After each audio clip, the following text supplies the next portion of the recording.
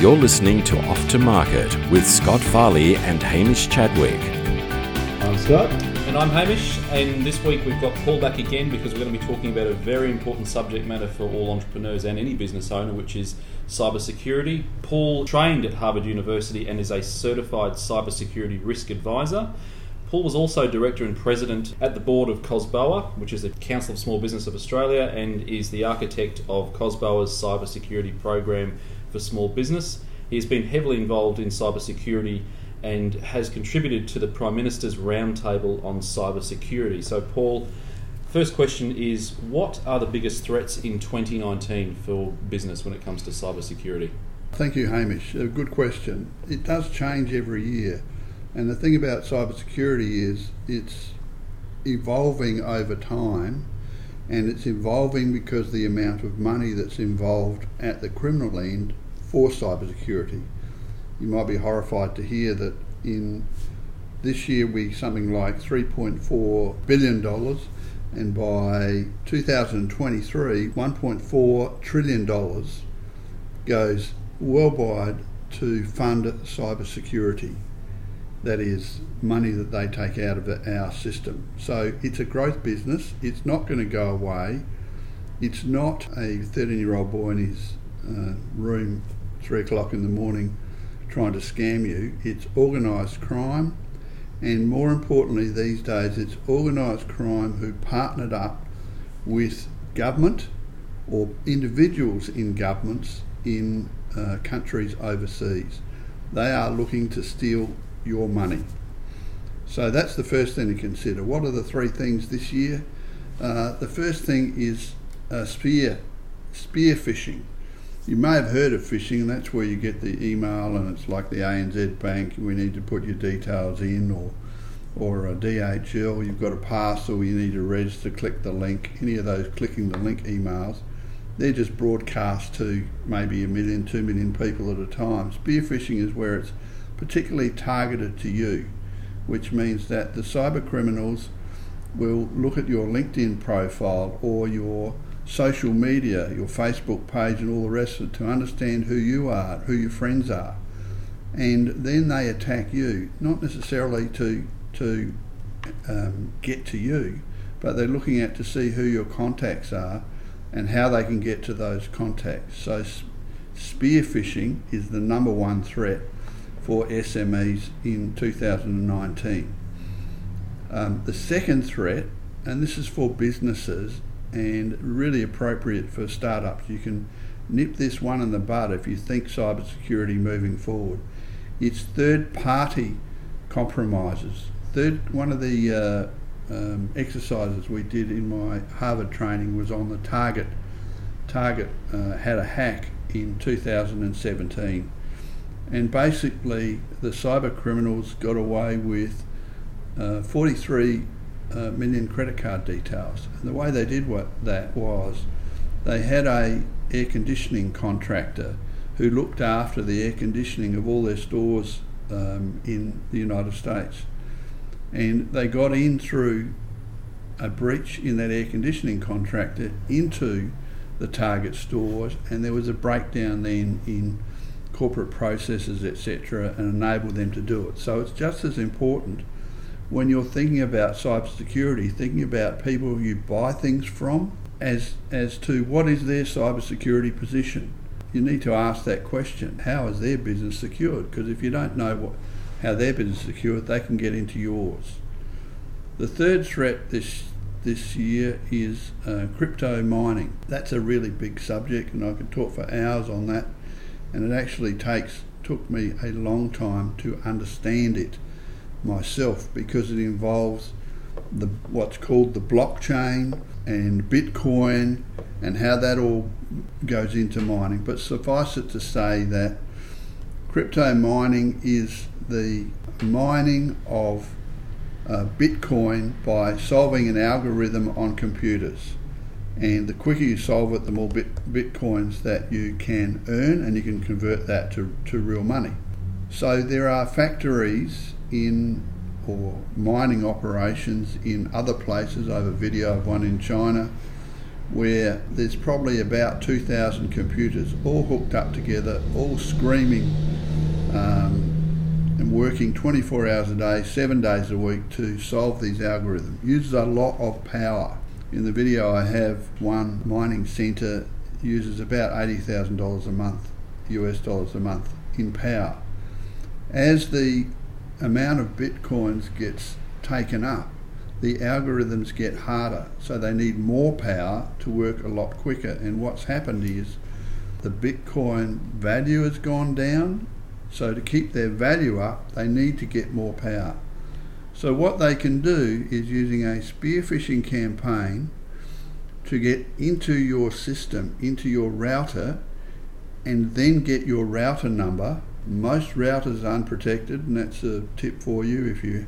If you have a router on your private network, let's say you've got a small business working from home, make sure you change the default password. If you don't do that, anyone can come in. If the password's admin, or in my office we have a Telstra modem, and that's admin Telstra, and it stays as a default password unless you change it. So make sure you change it. But they can get into your system, and from there they can go into your system, that get the password to get into your website, the back end of your website. On the back end of the website they can put about a line of code in there, which is probably 15 characters, let's say, and that means that everybody that visits your website will then get infected, and what they're looking to steal from you is energy. So what you could notice is your computer going a bit slower, turning on by itself when you've got it turned off, and what's happening is they're sucking out energy to fuel these large mines, and if a lot of it is done, it can damage your computer, or you just don't know, your energy bill will go up by $10. Well, $10 multiplied by 20 million people is enough to fund their mining activities. So that's the third thing in conjunction. So that's crypto mining, or crypto hacking as it's called, and in conjunction with that, we're still seeing a lot of ransomware, and ransomware usually comes from phishing emails, opening an email that you shouldn't. They're getting very, very sophisticated, especially with spear phishing that we talked about before, where they're designing an email that looks to you as a legitimate source from someone that you knew.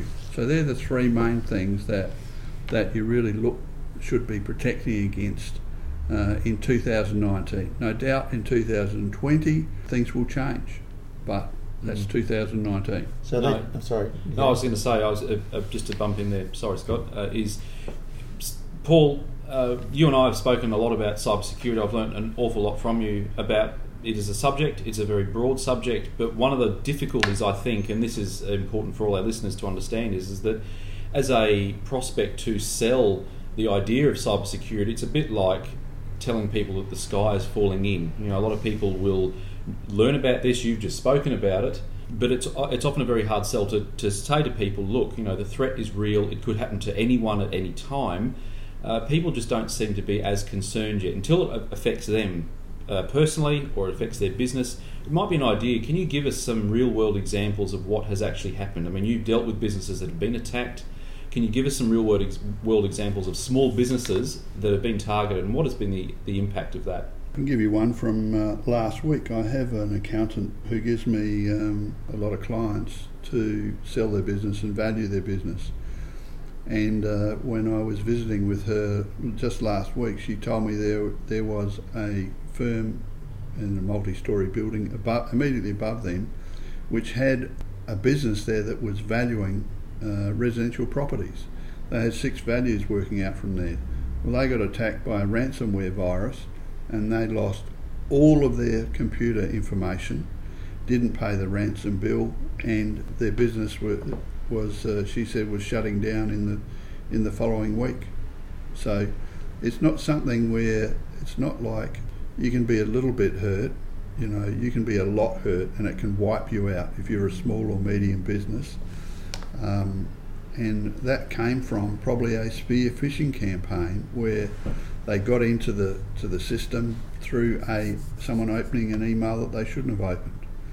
So that's the first instance. Another instance was a referral from a solicitor here in Brisbane who had a mate down in Sydney, ran a company down there, 23 employees, rang me up frantically on a Sunday afternoon to say, I think one of my staff left a USB drive with all their passwords on a bus or something, and someone's picked it up and they've got all the passwords, and they got into our payroll system and through using the password, and got into the payroll system, and they changed the delivery address of all of the people's wages in there, so that when the payroll rolled over at the start of the month, instead of the money going into the people's bank accounts, it went straight into their Australian bank account, because they're not stupid. They know it would be flagged if it was a overseas one, and from there it goes out to them. In that instance, they're a little bit lucky because the CFO's surname started with B, and so it rolled over the payroll in alphabetical order. So when it got to him, he got a note from the bank saying, you've changed your banking details, and he said, no, we haven't, and they picked it up and were able to stop it. How they got into the system in the first instance wasn't somebody who left a USB on a bus. You'd be surprised to notice that there are about 1.5 billion usernames and passwords, usernames being usually the email address, and passwords on the dark web for sale at any one time. And cybercriminals buy these in a million at a time, and then they methodically go through them trying to exploit those and extract money. To get to $1 trillion in sales, it's got to come from somewhere. That's how it happens. So you have to protect your passwords. You have to have good passwords. If you don't, they're going to be exploited. When you talk about protecting your password, though, what does that mean? I mean, how are cyber criminals able to get a hold of these usernames and passwords to start with? I mean, can't we just... I mean, if I've got virus software, if I've got an IT consultant that I work with, I mean, isn't that enough? Isn't that enough of a barrier? I mean, how do criminals get a hold of these credentials? Well, regrettably, that really is outside of your control. There are large companies that have data leaks on a regular basis. Avantia Cybersecurity has a weekly blog that we put out which lists data breaches all around the world from big companies. There's not a company that you could name that I would, as I write the blog, would be able to tell you that company has never been breached. They've all been breached. And when they get breached, it could be 150 million. Let me give you an example. Booking.com, where I do all my travel bookings from, they were breached last year, and it was something like 300 million usernames and passwords that were stolen and appeared on the dark web for sale. That's where they come from. You can't have no control over doing that. Your IT person, let me just say first off that IT is not cybersecurity. Cybersecurity is IT is fixing things and internal systems and the tools you need to be able to fight cybersecurity, but cybersecurity is a lot more than that. So having a strong password management program is really important. Having a strong firewall is not important if they have your password. They can just walk straight in. Anywhere you can go, they can go. When you think about it these days, I know I have 84 logins. You probably think you haven't got that many. But, if you have to log in to get information from Bunnings. Anyone who's doing the research has got hundreds. You've got hundreds, and people can't remember what the names are. So using the same password is very common and very dangerous. But a lot of people will do something a little bit different. They'll put an asterisk on the end of something and not on another, but it'll have the root of that password will be the same in all of their logins. So that's a real issue. So how do you, because that's exactly me, because I can't remember 1,000 different passwords, but how do you generate, is that something you can share, how you can generate a good, powerful password? It sounds like it's a bit of a key issue. It is, and I'll tell you that a password really should be, these days, a minimum of 12 characters. When you think about it, and you think about the QWERTY keyboard, there are only so many letters and so many symbols and so many capitals that you can use. So there's not an infinite number of possibilities there. So you can put a stronger password which may stop them getting in, but if it gets stolen because Bunnings got hacked, or Page Up was another one in Australia last year, I think, or the year before. Page Up was a recruitment agency. If you wanted to apply for a government job, or to Qantas or one of these, you had to put your resume in. If you had to put your resume in, you had to have a username and password to be able to log in. Well, they all got stolen. There's another opportunity. How do you stop that? You can't do anything about that. All you can do, and we partner with an American company that constantly looks at the dark web 24 hours a day, 7 days a week, 365 days a year, and our clients who we've registered their username and password on our system and on the back end of their system, if that name crops up, we let them know, and they have to change their password immediately. You've got about 11 days as a minimum before it can be exploited.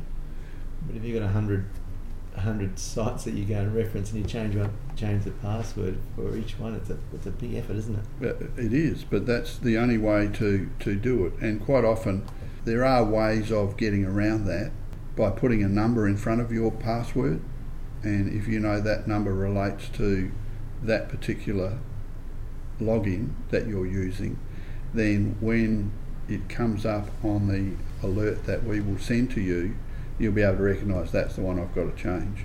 So there are systems like that. We can help with that, and that is surprisingly inexpensive to monitor all those passwords. If you've got 10 passwords, it's $60 a month, and it goes up from there. But that gives you security, so you know that nobody's going to get your passwords and be able to exploit them by just buying them on the dark web. So you need to have strong passwords, you need to have them monitored. It doesn't matter about anything else if you don't have those two things covered, because it's like the key to the front door of your house. It doesn't matter how big the walls are and how strong the lock is, if someone's got the key, they're straight in there. Yeah. So that's the first thing. What about like bringing it back to startups and inventors? They might have their valuable information about their patents and their product and their CAD drawings and all the rest of it. How often do you see that sort of stuff being used or stolen? Is it valuable enough to worry about? Well, it is valuable enough to be looked at, and it depends what it is they're inventing. There are governments worldwide that have departments. I won't mention one particular government, but you probably know who I'm talking about. And I love Chinese food, but Hamish is looking horrified now. But they have password, quick smart. they have hundreds and thousands of people in their employ who look for industrial espionage to find out those sorts of things. And every big company starts off as a small company, so it's just gathering intelligence. Every country does it, including our own. Okay. So the same thing, the same sort of protection you need, just to make sure you need the same protection. If you're hide the key, basically, you got to hide the key, and basically you've got to monitor to make sure that people can't access that key. Okay. So that's really important and quite inexpensive. The second thing you need to do is that you need to protect in cybersecurity the operational risk of your business. That includes things like the passwords, like using a VPN, virtual private network, for externally when you go out of your office. Change the password on your router. They're the operational. The other thing is the legal risk. Every government around the world is looking at legislation in relation to cybersecurity. The European Union has set up a very strict regime for cybersecurity. So even if you don't have an office in anywhere in part of the European Union, if you sell product into there, you're still covered by that legislation. Fines are well over $1 million. I don't care how big or small the company is. In the United States, for example, they're, if you like, the equivalent of their local councils, they have legislation. Their states have other legislation. The Commonwealth, or the United States federal government, that has legislation. Then you have to consider the overseas jurisdictions and what legislation they have. And they're all running fast as they can to protect their citizens by legislation. So you need to know where you operate and how that operates. And the third thing, and I guess for startups is really important, is the reputational risk. The reputational risk can kill you, and people don't have faith in your business. That's why you have to have operationally security to protect your reputation risk. But you also have to have a plan. If you're a startup, it's probably not so important. If you're getting into the point where you're starting to make some money out of it, you really need to look at putting in place, if you like, a business plan for cybersecurity, which outlines the policies and procedures that you have in place to deal with an incident. If you do get hacked, who do you call? What do you do? You know, you need to know that in advance to minimise that risk. And that plan, what's happened over the last couple of years, particularly last year, a lot of companies came out with cyber insurance policies. The insurance companies have been absolutely slammed this year with claims worldwide, and so they're looking a lot harder at companies. I can envisage a future where if you don't have systems, policies and procedures in place to mitigate your risk of having a cyber breach, you won't be able to get cyber insurance. If you don't have that, even if you're a startup or a small business, you're dead in the water. Yeah, right. You are so exposed. And obviously we have police to protect us from general theft. Is there a decent sized police force allocated to this particular crime? Not for business. We're basically it's up to your business to do your own. Up to your own. The government is working on that, I know, but right now it's up to us. And if it does happen, it'll be at the top end, and it'll filter down. But small to medium businesses, you're really on your own. You have to have good passwords. You've got to get an antivirus program, a good antivirus program. I have a really great one. I won't mention any names because we're not about promoting brands, but there are plenty out there. Get a paid one, not a free one, and make sure one that does automatic uploads. That's really important. So you don't have to think about it because you'll forget and that won't be done. So their antivirus program for a small business, absolutely important. And you need to get a cyber insurance policy. Some of them are pretty simple, but you need to read carefully what the policy says. In all honesty, the whole thing about cybersecurity is really frightening because we're now moving into the era of machine learning and artificial intelligence, and to be honest, I've started watching Star Wars because it's really interesting when you look at the technology in it, the special effects now, but they mirror what's the direction that it's all going in, where you've got machines that will understand in artificial intelligence terms, will have consciousness. So cybersecurity, when I say it's a whole new industry, and it's not going to go away because there's too much money involved for criminals. So you really need to look at these things and address them and have a plan for how you are going to combat them. Once again, if you ever look at selling your business, I can tell you that if you have had a breach, right now your enterprise value when you go to sell it is valued at somewhere between 1.8 and 15% less than it would be if you hadn't had a breach.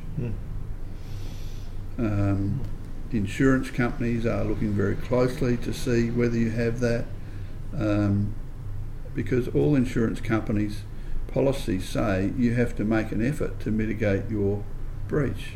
So it's not a matter of, well, I've got this, so I'm home free, because if you don't make any, if they get too many claims, they're in it to make money. They want a company to have insurance who's got really good security. Just like with health insurance, they want to have young people who don't get sick. So if you don't have any of those steps in there to mitigate the risk, you may not be able to get the insurance, or even if you've got it and they can show that you didn't take reasonable steps to mitigate your risk, they can deny your claim. Well, it's no different to if you leave your house open to attack, is it? No, it's exactly the same. So you really need to take this seriously. I know it's overwhelming. Yeah, I know. We've had some really positive and uplifting podcasts, and this is not one of them. No, but I'm going to have to go and reevaluate everything I do. But very, very valuable, and you can bury your head in the sand, and you can end up losing your business.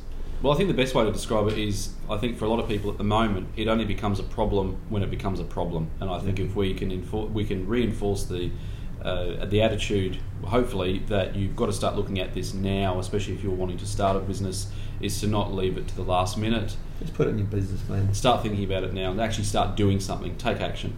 Excellent. You can take action, and look, you don't need to buy all the tools and the things to help you mitigate that risk. There are some very simple, easy steps that you can take, and inexpensive steps. For me, starts with password protection. Sure. And is this information on your website? I mean, obviously this is your game, so we'll put links on the podcast, on the Facebook site to get to your site. But is there links that people can use there that they can help themselves to educate themselves about this issue? Well, I guess the other thing I didn't mention is you're probably thinking about, well, we need to get our staff trained. That's a very important component of it as well. And we have an automatic system of staff training. We've got an introductory level and then ongoing training to make sure that the staff in the business and yourself keep up to date with things. So if you just Google Avantia cybersecurity.com.au, that'll give you the weekly reports, which are really overwhelming when you read what's happening around the world, but it'll give you a bit of a flavour of the direction that it's all going in. Wow. No, I'll certainly provide a link to that blog on the Aftermarket Facebook page. So, Paul, thank you very much. I think really for for individuals, entrepreneurs, inventors that are wanting to commercialise their product and idea, cybersecurity risk management underpins anything that you do in your venture. Thanks, Paul. Thank you. You've been listening to Off to Market with Scott Farley and Hamish Chadwick.